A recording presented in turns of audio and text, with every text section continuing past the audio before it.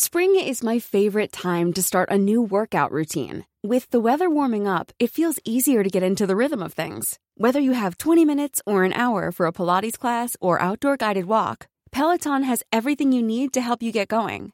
Get a head start on summer and try Peloton risk-free with Peloton Rentals at onepeloton.com/bike/rentals. An unconstitutional funds transfer. We now have a Congress that is ready to cut over $500 million from the budgets of some science agencies and $11.7 billion from some specialty hospitals. This even as Congress has no qualms about allotting to the office of the Vice President $500 million in confidential funds, which Vice President Sara Duterte herself said her office can live without. This, even if President Ferdinand Marcos Jr. has repeatedly emphasized that he would prioritize science and that he wants to build more specialty hospitals. The anomaly of the office of the Vice President, OVP, to which the Constitution has given very little line responsibilities, getting millions of pesos in confidential funds is enabled by a House committee that did not even allow for questions and a Senate committee that went ahead and approved it despite the very significant and valid points raised against it by the minority senators. In their haste to railroad the approval process, allies of the administration were hoping that they could very easily sweep under the rug any questions about the egregious allocation. The thing is, what the brazen acts of silencing the House minority and the cavalier dismissal of the voices of Senators Aquilino Pimentel Jr. and Risa Ontiveros have produced is noise that has gone beyond the current budget and has now excavated the equally egregious transfer by President Marcos of $211 million of his contingent funds in 2022 to the OVP, $125 million of which were spent by VP Duterte as her confidential fund, which was not in the original approved budget of her office. On its face, this is technical malversation. A deeper inquiry into the issue would lead one to venture into constitutional grounds, simply because it appears that President Marcos may have violated Section 25, Number 5 of Article V of the Constitution, which states that, no law shall be passed authorizing any transfer of appropriations. However, the President of the Senate, the Speaker of the House of Representatives, the Chief Justice of the Supreme Court, and the heads of constitutional commissions may, by law, be authorized to augment any item in the General Appropriations Law for their respective offices from savings in other items of their respective appropriations. This was reiterated by the Supreme Court in 2014, when it ruled in Arellano v.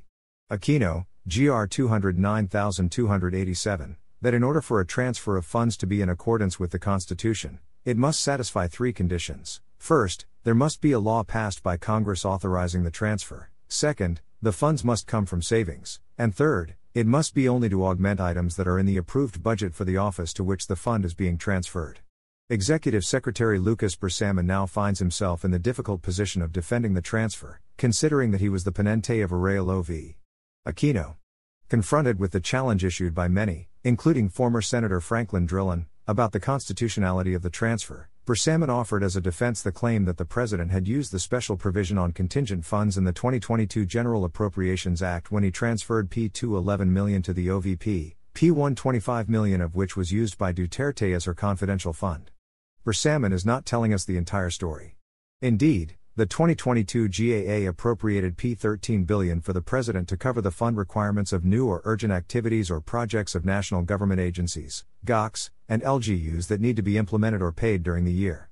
But this law has to be interpreted in the context of the constitutional provision and the jurisprudence established by a decision that Bersamin himself wrote in 2014.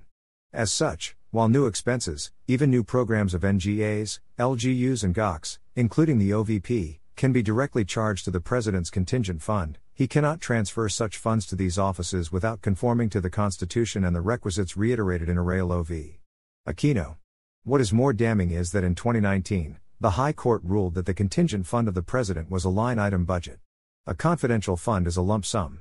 Not only was there no item in the OVP's 2022 budget for confidential funds, which directly violated the essence of an augmentation, which was required by the Constitution for a transfer to be valid, but it was also highly questionable that $125 million sourced from a line item budget was transferred to a lump sum discretionary fund, which ended up being spent by the OVP in only 19 days.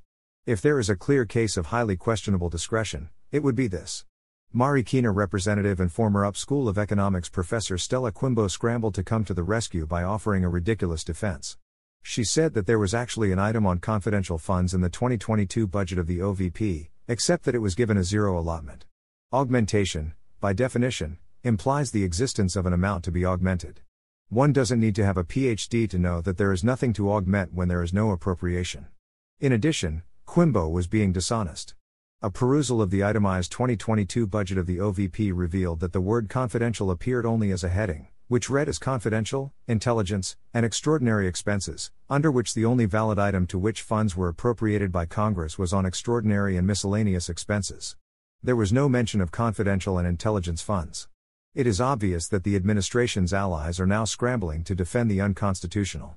This is evident in the silencing of the House minority, the dismissive attitude towards Senators Pimentel and Ontiveros, the lame and incomplete explanation of Secretary Bersamin, and the ridiculous and intellectually dishonest defense by Representative Quimbo. In an ideal world, the actions of President Marcos and Vice President Duterte could have amounted to impeachable offenses. Unfortunately, we all know that an impeachment move will never see the light of day in this Congress that seems to have abdicated its role as an independent body. Acast powers the world's best podcasts. Here's a show that we recommend. The Real Housewives is a guilty pleasure for most, but if you're looking to not feel guilty about that pleasure, tune in to Everything Iconic with me, Danny Pellegrino, where I break down all the messy moments and behind-the-scenes antics of Bravo's popular franchise. And on Everything Iconic, I also interview celebrity guests like Kelly Ripa, Keke Palmer, Drew Barrymore, Cameron Diaz, and more about their guilty pleasures, their past work, and so much more.